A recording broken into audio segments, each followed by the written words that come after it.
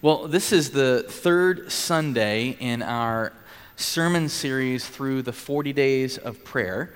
And we started a couple weeks back, if you've been with us through this, we started by examining why we pray, what the purpose of prayer is, and its impact for the Christian life, why it's so important for the Christian. And then last week we talked about some of the basics of prayer. If perhaps we're remembering for the first time in a long time how important prayer is for us, or maybe you're here and you've never really set out to pray before. And so how do we start to pray? And today, as we move into our third week, we want to look specifically at how prayer grows us up as followers of Jesus. How prayer spiritually matures us into the people that God wants you and I to become. And that's important because we all have to realize that there's a very fundamental thing to know and expect and long for in the Christian life. And it's simply this, that you and I are not meant to remain the same. It's a pretty fundamental thing about being a Christian, that we are asked and we're hoping to change, to be different, that we will experience some kind of transformation in this life as we follow Jesus. We should all want that. We should all expect that. And the reason isn't so that we would become kind of some spiritually giant, some moral person that is holier than thou in any way. No, the reason is because as we transform, what we are doing is knowing God more and more. He invites us into life with Him, and we experience more of that life with Him when we are growing. Look at this passage. It's on your outline from Ephesians 4, and it says exactly this, that we will no longer be infants, tossed back and forth by the waves and blown here and there by every wind of teaching. Instead, speaking truth in love, we will grow to become, in every respect, the mature body of Him who is the head, that is Christ. This is what it means to follow Jesus, to grow to be more like Him. And I think it's very helpful, it's always helpful in any walk of life, but especially in our spiritual life, to have guides, to go through life with guides. And of course, we believe that the Bible is our ultimate guide in life. It has everything that we need for life and for faith, but there are also mentors and guides that God brings into our lives to help us understand, to help us grow to be more like Jesus as we follow Him. And one of those guides for me over the years has been a man named Tim Keller, who's been a pastor for many years in New York City. He wrote a book on prayer a couple of years ago, and I remember him actually a few years before that relaying this story at a conference that my wife and I were attending. And I want to read you something that he writes in that book, and he said at that conference. He said, "In the second half of my adult life, I discovered prayer. I had to. In the fall of 1999, I taught a Bible study course on the Psalms, and it became clear to me that I was barely scratching the surface of what the Bible commanded and promised regarding prayer. Then came the dark weeks in New York after 9/11, when our whole city sank into a kind of corporate clinical depression, even as it rallied. For my family, the shadow was intensified as my wife Kathy struggled with the effects of Crohn's disease. Finally, I was diagnosed with thyroid cancer. At one point during all this, my wife urged me to do something with her that we had never been able to muster the self-discipline to do regularly. She asked me to pray with her every night. Every night. And she used this illustration that crystallized her feelings very well.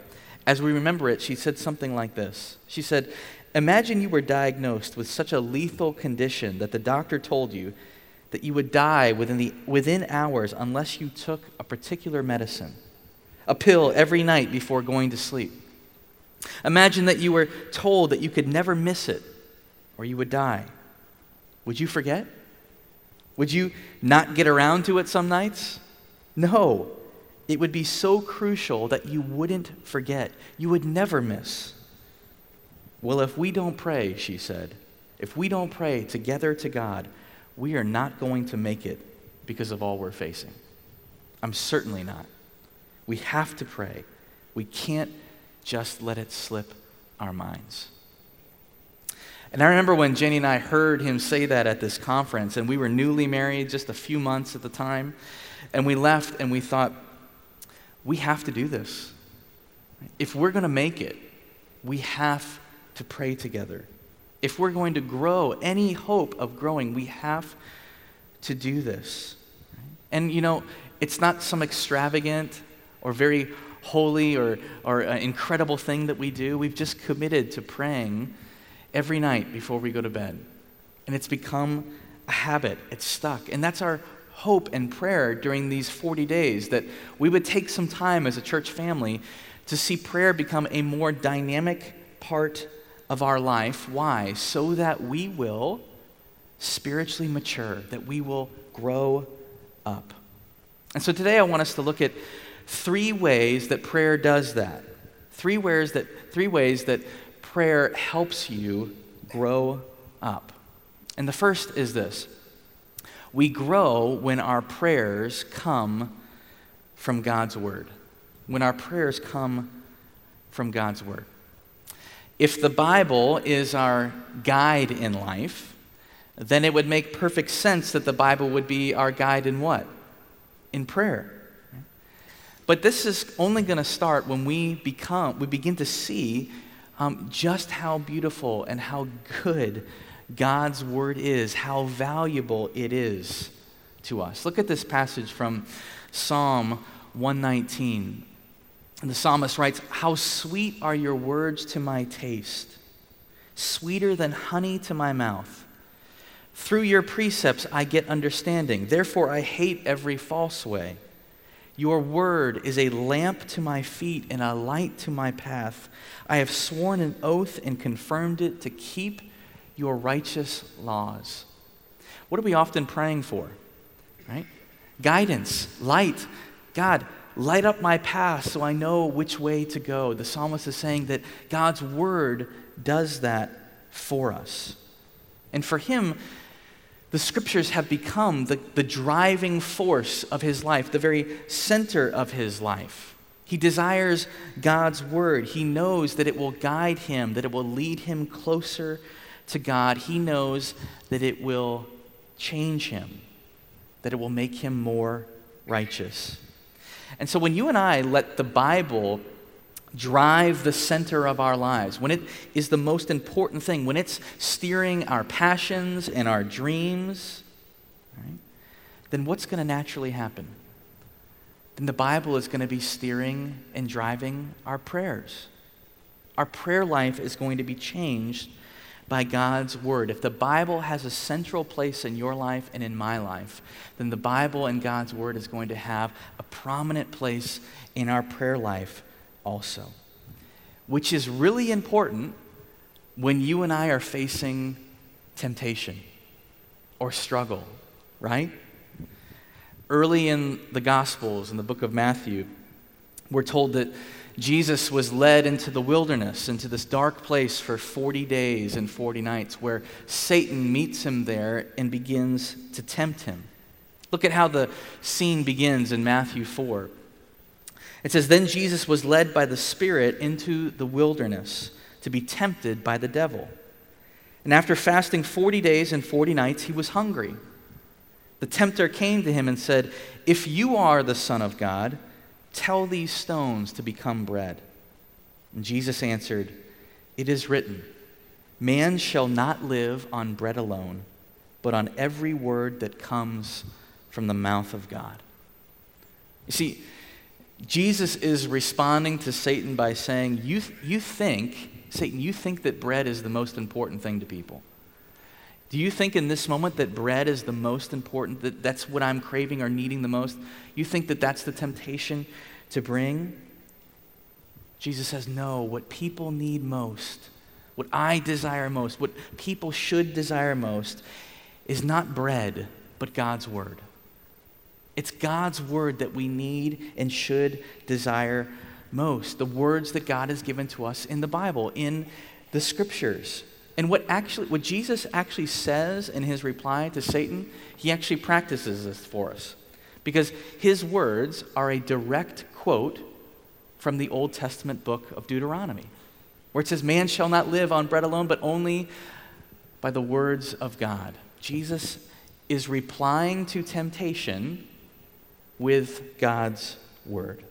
He's fighting that with God's word. And so if it's this important for us, if our prayer life is kind of dependent on God's word being central in our life, then how can we make God's word central in our life? How can we engage God's word? And I want to highlight a few things, and they're on your outline, to kind of encourage us to be doing as we approach the Bible together. How do we engage God's word? And there's 4 ways that I think we do it.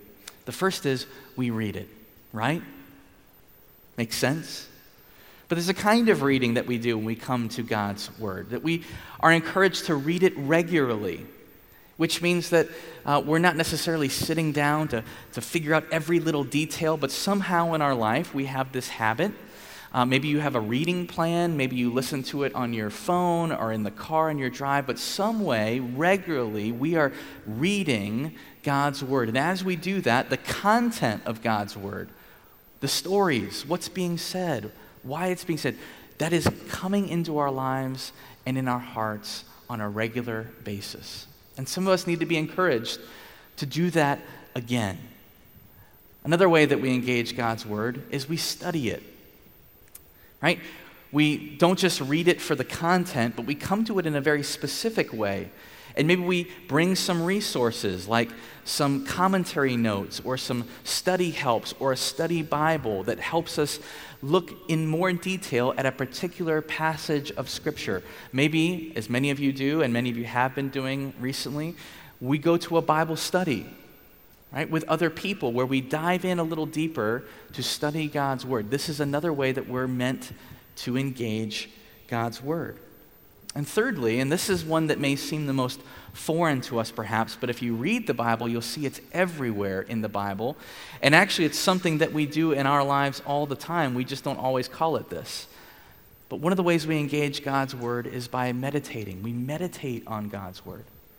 And that simply means that we dwell on God's word. Let me tell you, when you are worrying about something, when you are turning something over in your mind over and over again, what are you doing? You're meditating on it, right? You're letting that kind of work into your life and into your heart, and that's why worrying is so powerful and can trip us up in so many ways.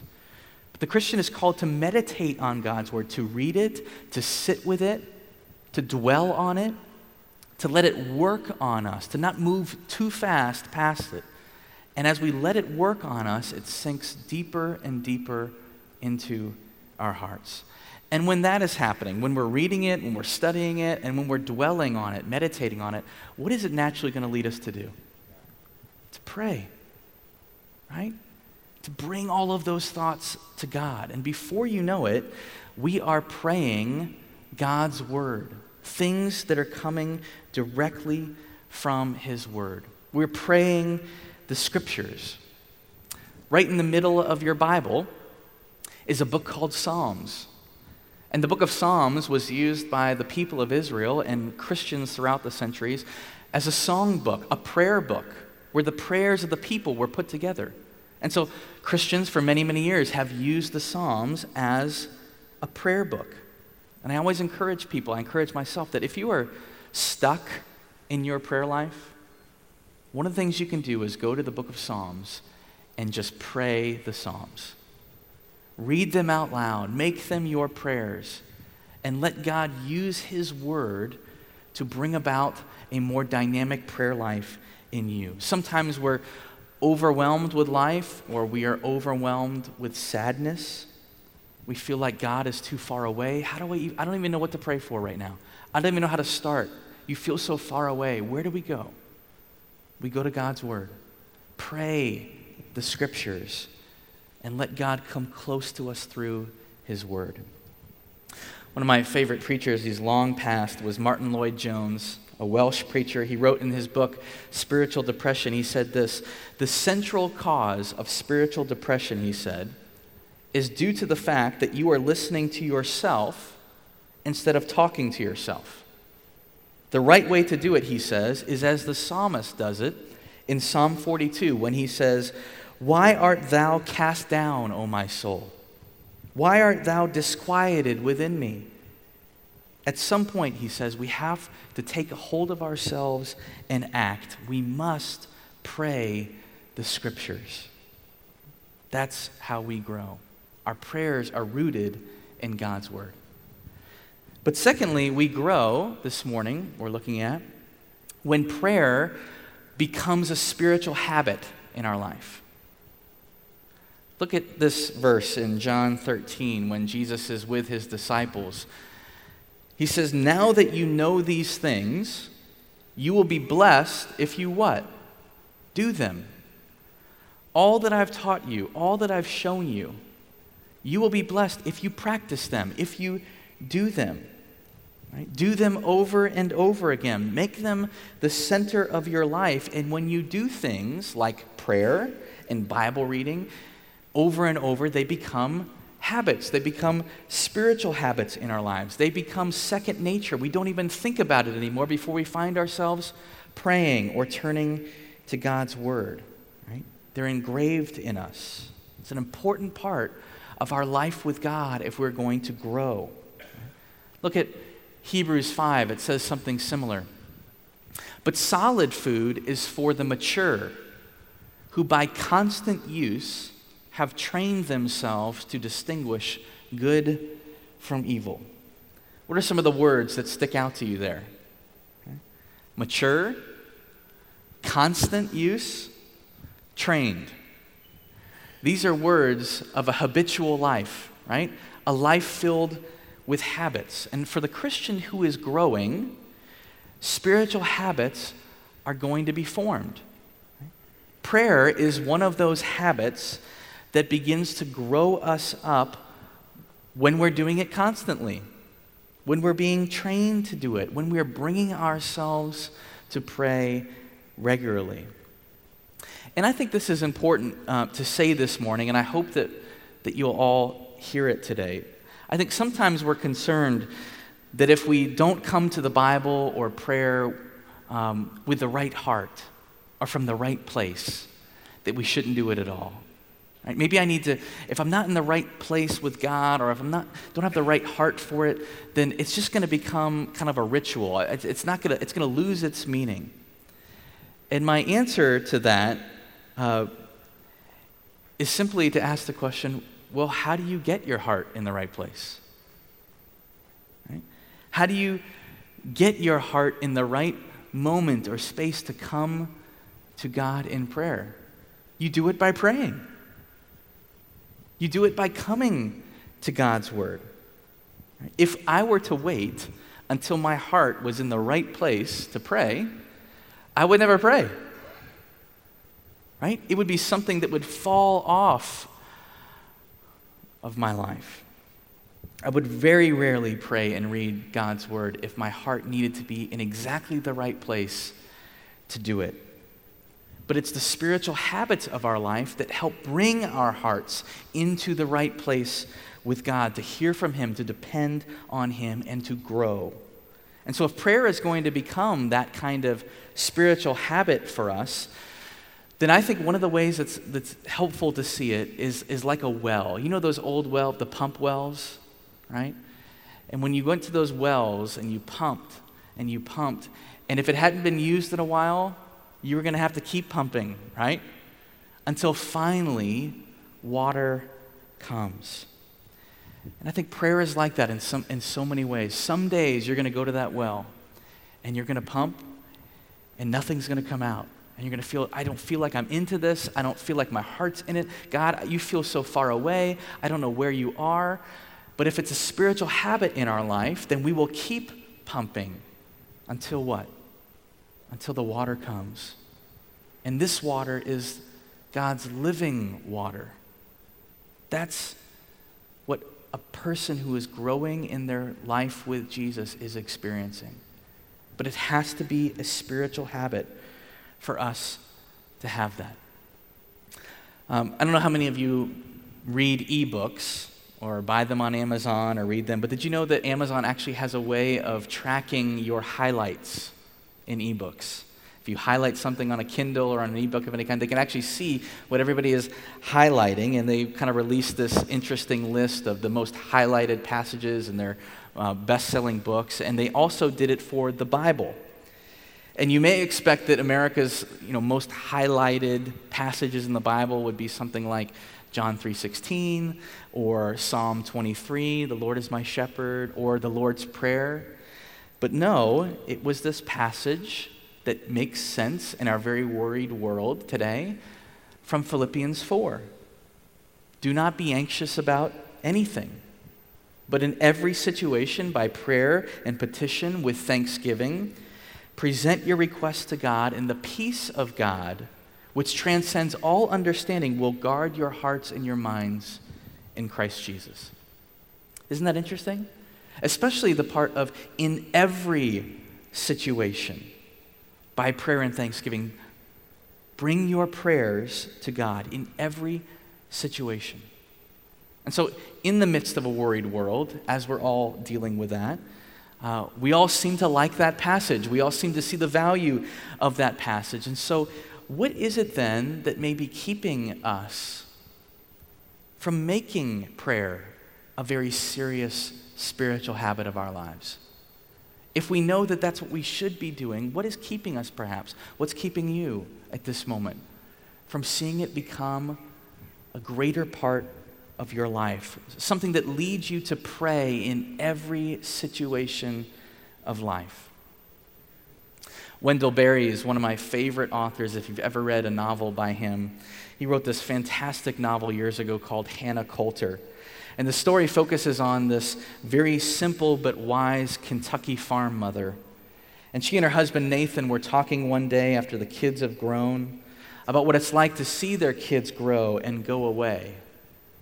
And Hannah says this: the chance you had in life is the life you've got.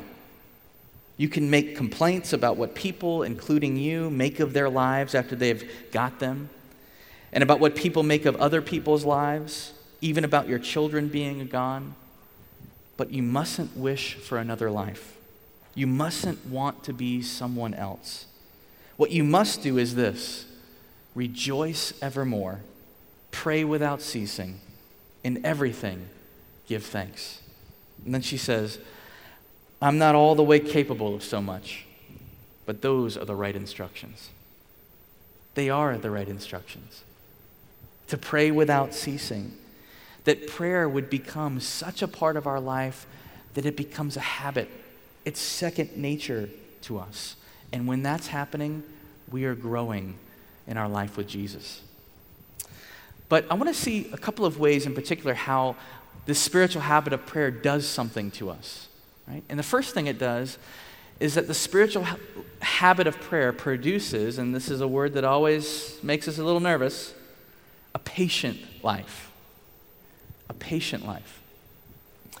There was a Norwegian pastor in the 20th century named Ole Halsby, and he likened prayer, and I thought this was so interesting, to mining as he knew it in Norway. That demolition to create these mines, these mine shafts, they took two basic forms. There were two basic actions. Right? There are long periods of time where he writes, when these deep holes are being bored, they're being dug out with great effort. They're digging into hard rock. It's taking a lot of time and a lot of coordination, a lot of effort. And to bore the holes deeply enough, you have to do it strategically in the right spots. It, of course, took patience and steadiness and a lot of skill. But once the holes were finished, there would be these shots inserted into the holes and connected to a fuse. And to light the fuse, he said, and fire the shot is not only easy, but also very interesting because what? One sees results. Shots resound and pieces fly in every direction. And he concludes that while the more painstaking work of digging and boring those holes takes a lot of patience and a lot of skill and a lot of character, he says anyone can light a fuse.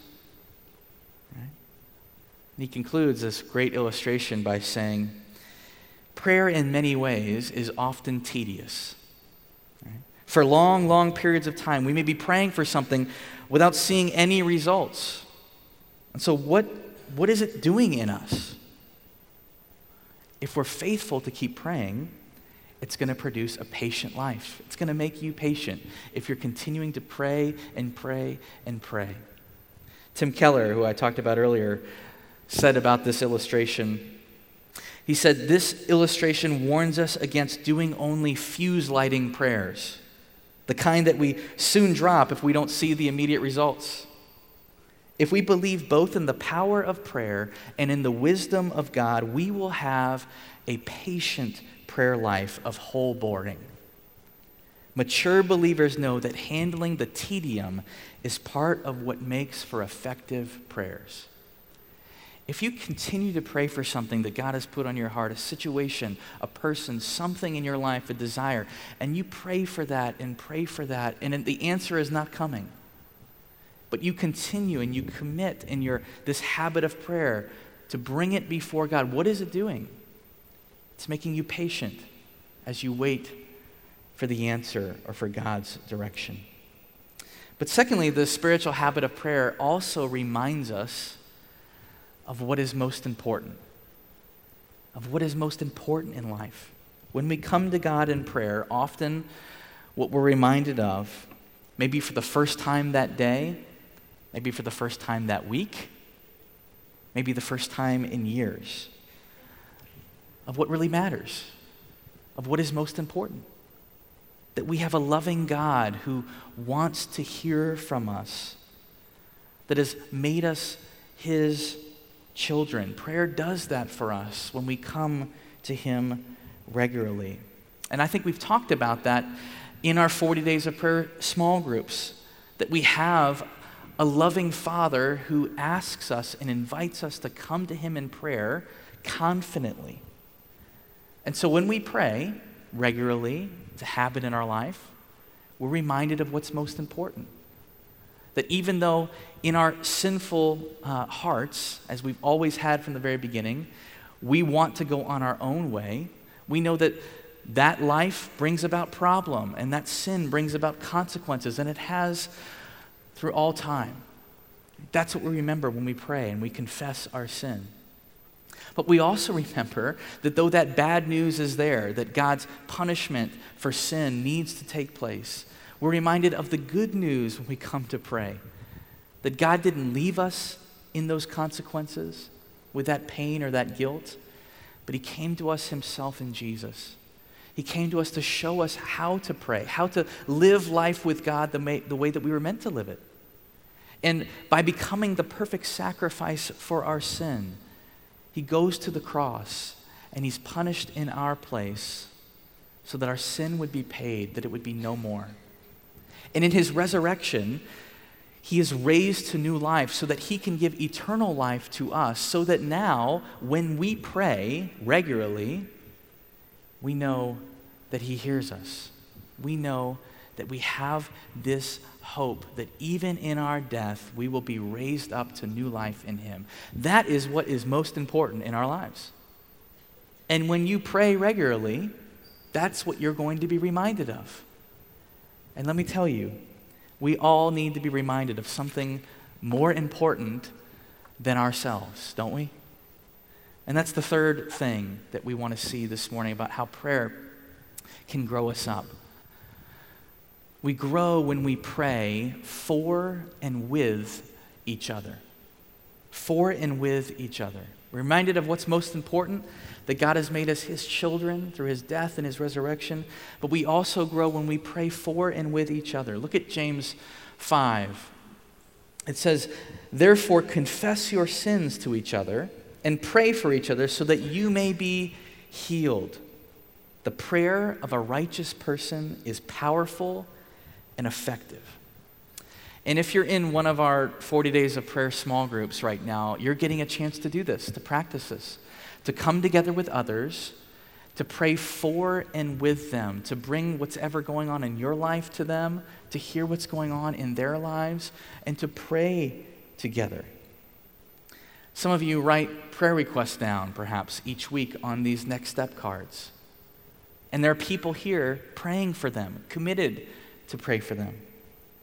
Each Sunday, we remind you that if you'd like to pray with someone else, you can do that after our service by going to the cross. Some of you have lists, long lists of people that you have committed to praying for each and every day. What does all of that do when we pray for and with each other? It takes the focus off ourselves. It shifts the focus of all the issues that we're facing off of ourselves and on to others, on to God himself. And I don't know about you, but I desperately need to have the focus shifted off of my life and onto others, on to God. And if we're going to grow in our life with God, if our spiritual life is going to mature, then that's what's going to need to happen. That we're going to need to bless others in prayer, to encourage others. And God is going to continue to show us that as we grow. Right?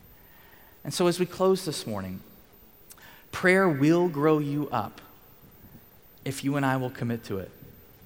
If you and I will see that it comes from God's word, that that's where we start. If we'll commit to training ourselves, to practicing it, to doing it daily, making it a spiritual habit of our life so that it makes us more patient and makes us remember what's most important. And it's going to grow us up as we do it with one another.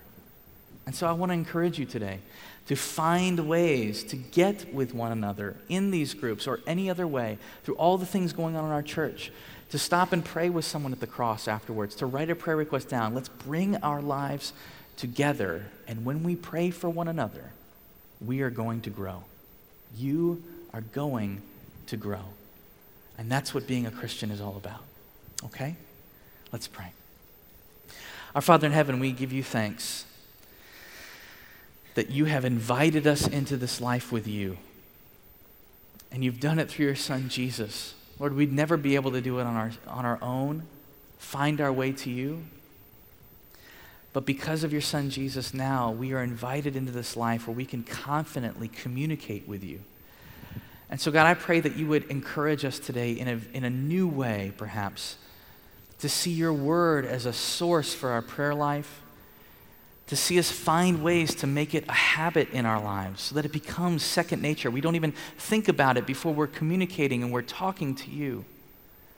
And Lord, may that lead us to pray more for others and with others more.